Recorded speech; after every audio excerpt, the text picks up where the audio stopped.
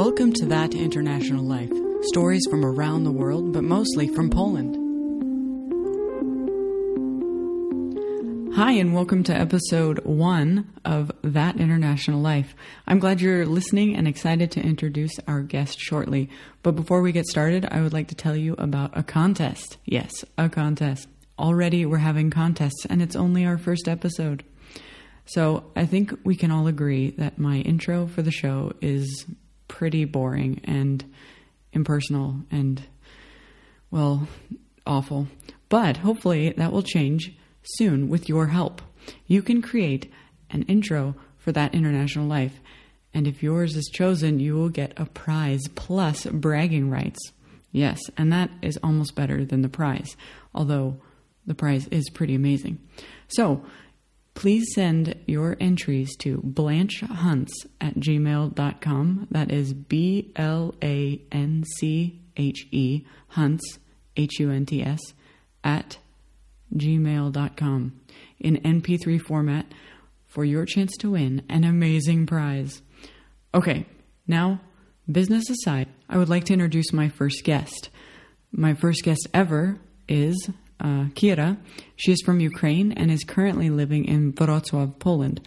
I met Kira and her husband at church, and during an event had the privilege of hearing the story about how she and her husband ended up moving to Poland. She does a great job of telling the story, and since I currently only have one mic, I am going to let her tell the story without too many interruptions. So, without further ado. My name is Kira, and I am originally from Ukraine, where I lived for the most of my life. And during the last few years, Ukraine became really famous on the news. And I happen to live in Kiev, which is the capital where some of recent events happened. And I would like to share my experience, but also as well how it led me eventually to come to Wrocław and to meet Rachel here. So back in 2013, before the revolution in Ukraine happened, the life of the average citizen of Kiev was not actually that bad. So to give you an example, a person with higher education, a young person working for medium or large company could afford a vacation in some European or Mediterranean resort at least once a year. So life was not that bad. The only one unlucky situation was that majority of people were not proud of their president due to his criminal past, due to the fact that he made a lot of money out of his presidency and he showed off a lot with that money. And also the system of corruption was working. It was a system since majority of people, even every person knew how to get done what they wanted, either in the hospital or in the educational facility or in the police department or in some registration office. Everybody knew how to make the system work, but they did not pay through the bank. They paid in different methods.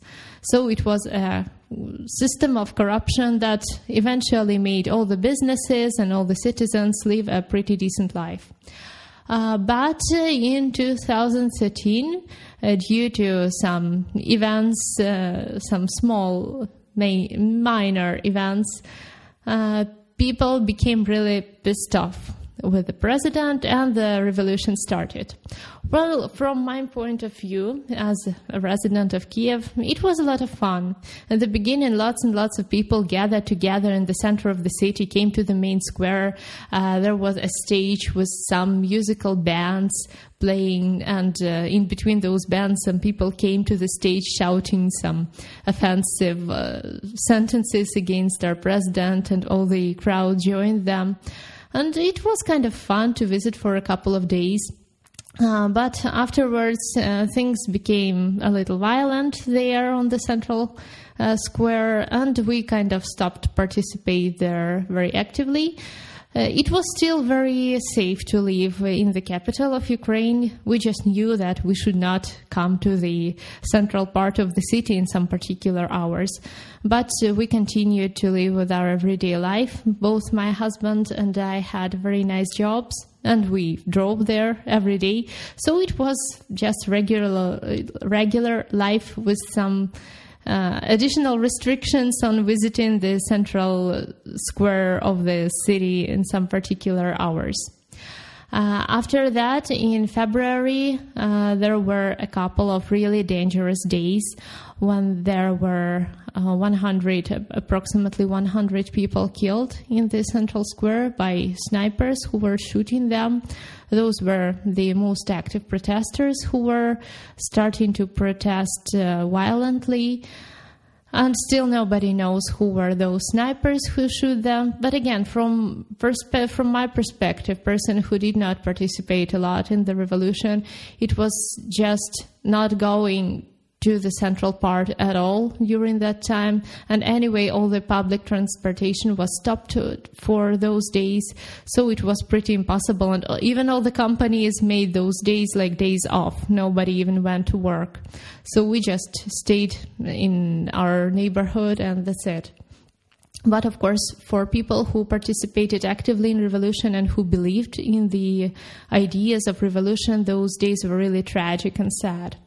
But that sadness ended pretty quickly with one night our former president Viktor Yanukovych ran away to Russia, and suddenly there was a celebration on the central square where again lots of people came out for a beautiful celebration of winning of the revolution. But for us it was a little bit premature celebration because we suspected that something more is coming, that it could not end so simply. And in a couple of weeks, Crimea became Russian territory, and in approximately one more month, the war in the east of Ukraine began. And now all the action was moved from the central square in Kiev to the east of Ukraine. And it was again safe once again to come to the central square in Kiev. But there became a new fear in our lives because lots of Russian military soldiers came into the eastern of Ukraine. And it was not like the war in Syria where locals suffer a lot from the war. For sure, locals there suffered, but the majority of them did not suffer from Russian soldiers because lots of them supported and wanted to become independent of Ukraine. Some people who were against independency, they left the regions and started their new lives in Kiev or Lviv or other cities. But lots of people who left in the eastern part of Ukraine were supporting the new small self-proclaimed republics, and they were actually for the independency from Ukraine. And Ukrainian government, of course, was not willing to lose territories, especially such wealthy territories with lots of coal in them and lots of factories in them. And they were trying to win those territories back, even though local residents did not want to be a part of Ukraine anymore.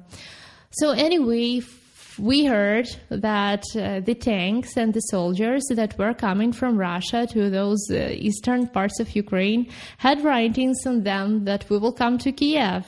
And after the recent situation in Georgia, where Russian tanks actually came to the capital, to Tbilisi, and even fired a few hits and hit few residential buildings.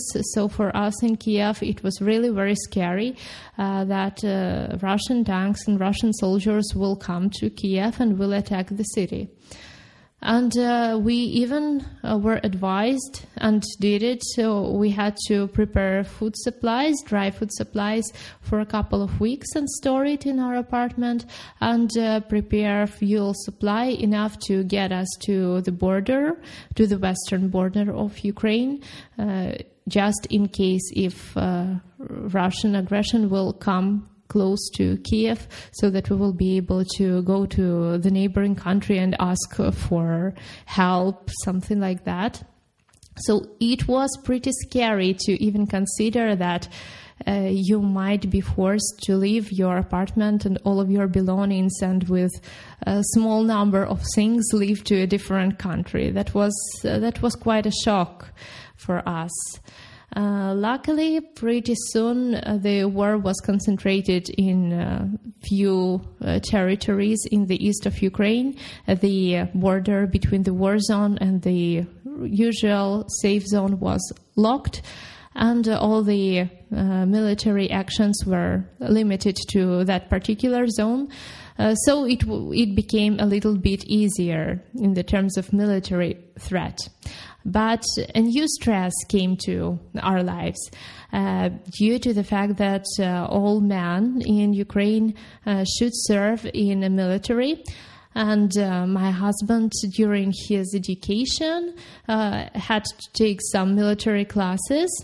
The system works that way that people who do not receive higher education, they go and serve in army, and later, in case of war, they became soldier of lower rank.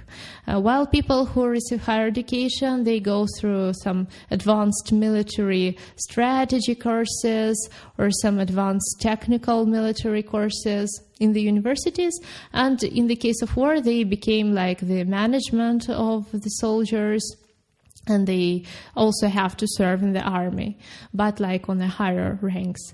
And due to the fact that my husband took such military courses, there was a threat that he might be called to serve in the military zone, where actually it was quite unclear against whom is Ukraine warring, because lots of usual Ukrainian residents in those territories suffered from Ukrainian so-called protection of those land.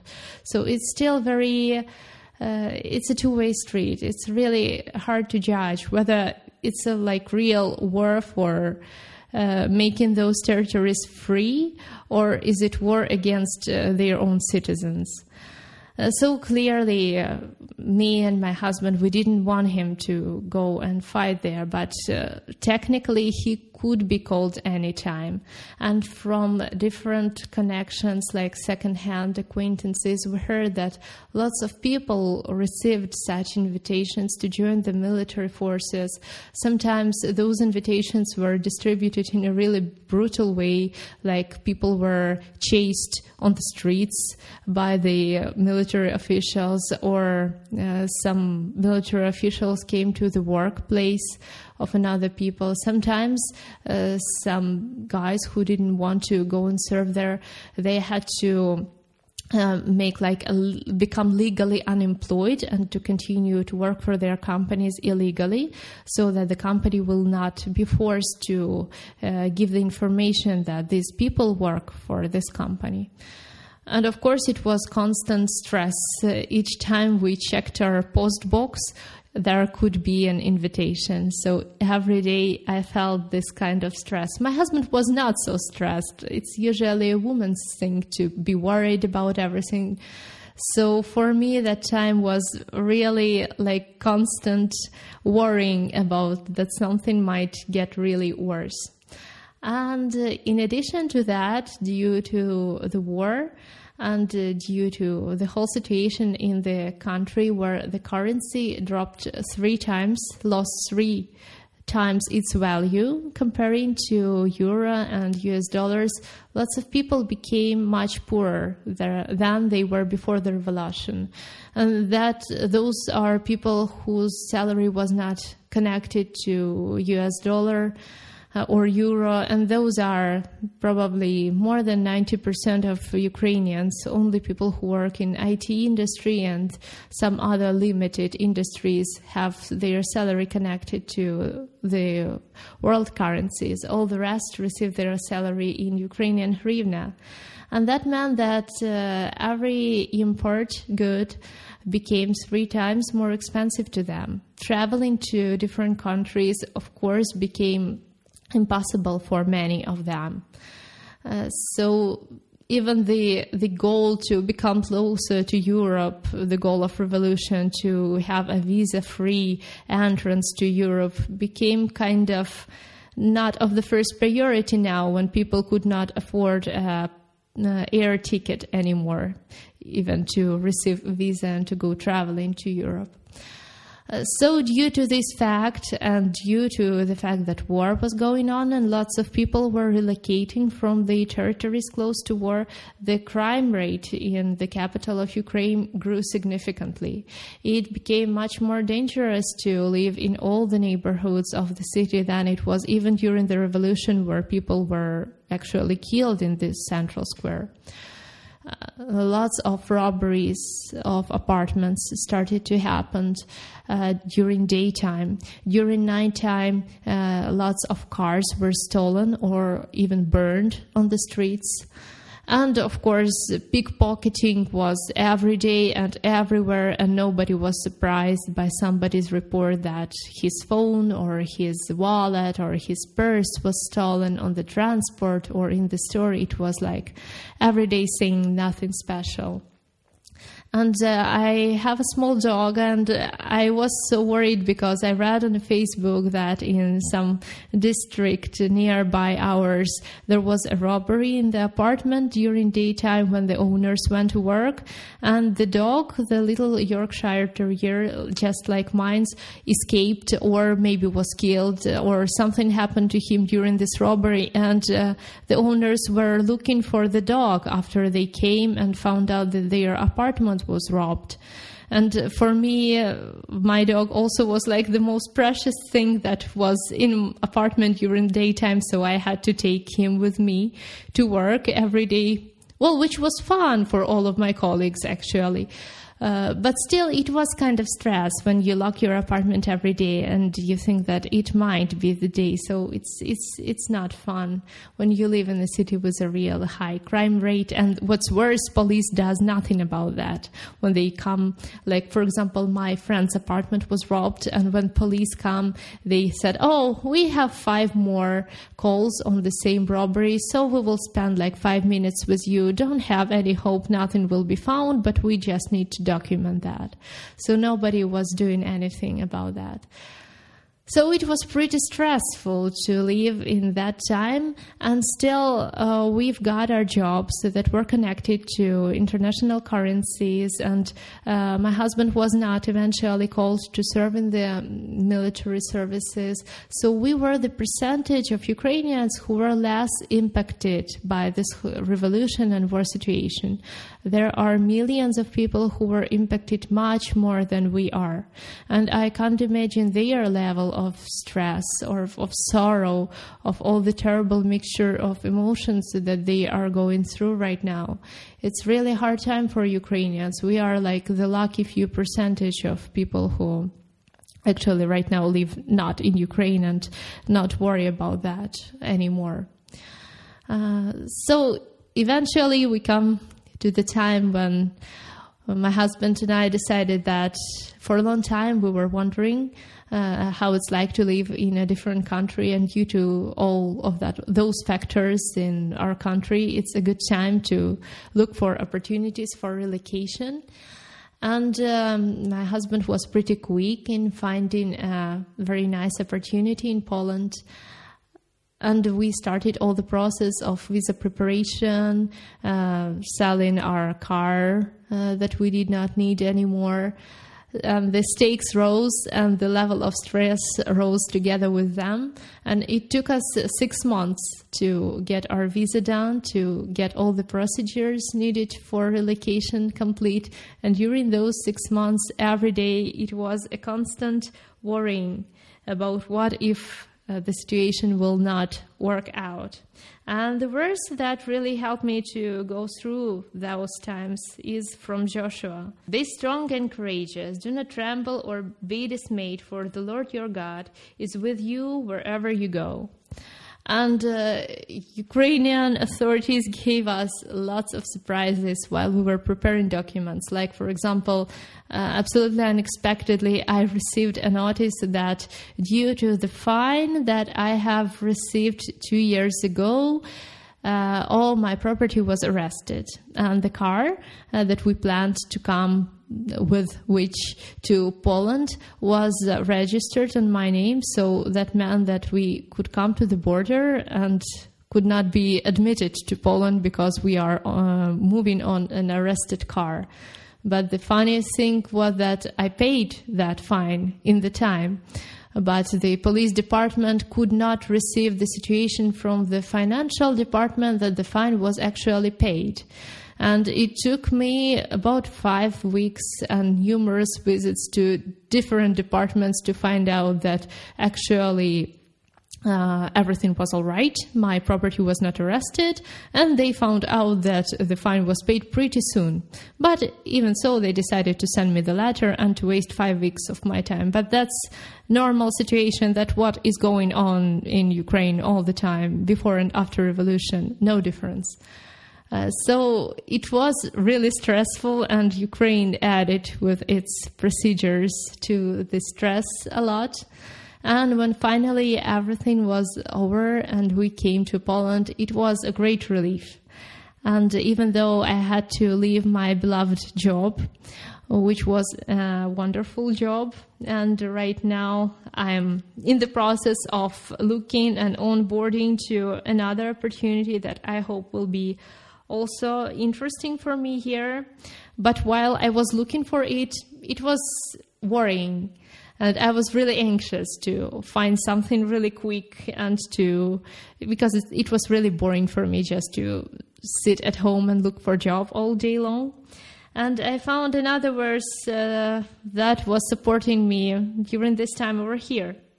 It's from Philippians chapter 4, verse 6, "Be anxious for nothing, but in everything by prayer and supplication with thanksgiving, let your requests be made known to the Lord." And it was also great support. And it even was so that I was praying to the Lord, thanksgiving, as it is presented here. And I complained to the Lord that, "Lord, I'm so bored. I want to go to job really quickly." And still while I was praying, I received a call from the potential employer. So God really walked with us through all those stressful times in Ukraine. And He is with us and supporting us here in Poland. And we are very excited to be here and to know people like Rachel and to communicate with them. But still, we remember that we are only a small percentage of Ukrainians whose experience with this revolution and war thing just resulted in 3 years of stress. But there are lots and lots of Ukrainians whose lives were impacted much more, with financial loss, with loss of their property, and with loss of the life of their beloved ones, of their sons and daughters and husbands and children. So it's really hard over there. And I think that one of the main lessons that can be used by citizens of any other country is don't start revolutions. Just wait for the next election and elect a normal president.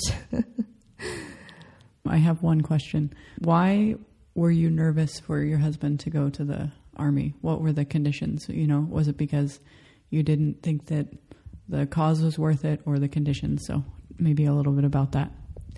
Yeah, that's true. The thing about Ukrainian army is not only the risk that you might lose your life during the fighting.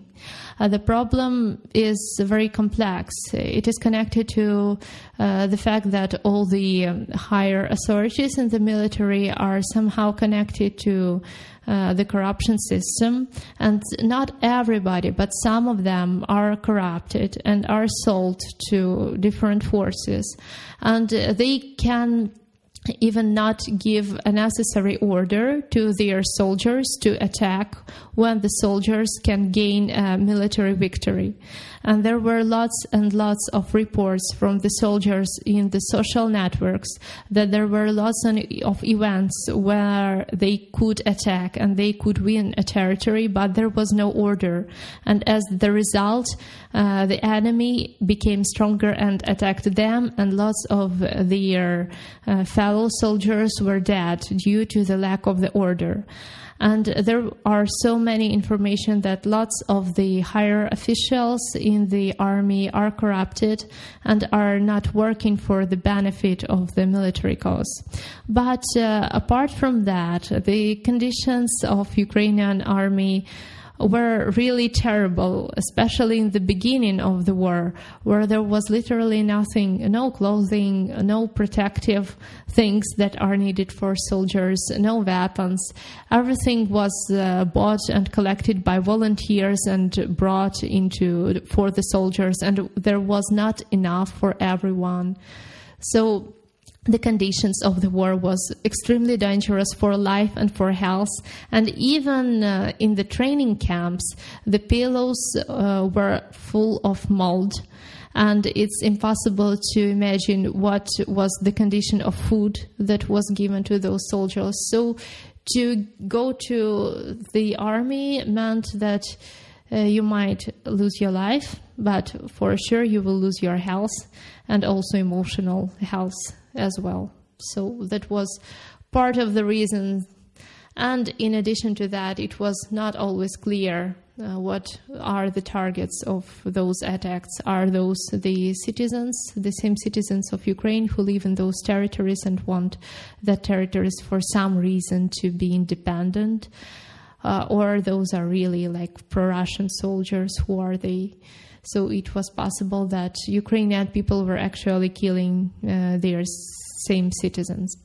Well, that definitely puts it in perspective and helps us understand a little bit more about what's going on there in Ukraine, and really appreciate you sharing that with us today. And I think it really helps us get a perspective of what's really happening. And so with that, I guess, is there anything else that you'd like to add or share with us today? Well, I just want to say that Kiev is a beautiful city in April and May, and it's safe now, so come and visit. But check what your travel agency tells you before going, if there are no warnings, that it's a beautiful city to visit. Book your tickets, and on the way to Ukraine, you can stop off in Poland and hang out with me. So yeah, thank you so much all for listening today, and I hope that you learned a little bit about Ukraine like I did from Kira, and that it was enjoyable. So be sure to check out the website for more updates and new episodes. If you haven't subscribed, go ahead and do that on iTunes. Hopefully I'll have that set up by the time this is published. And yeah, check out the website, thatinternationallife.com. And we will see you next time.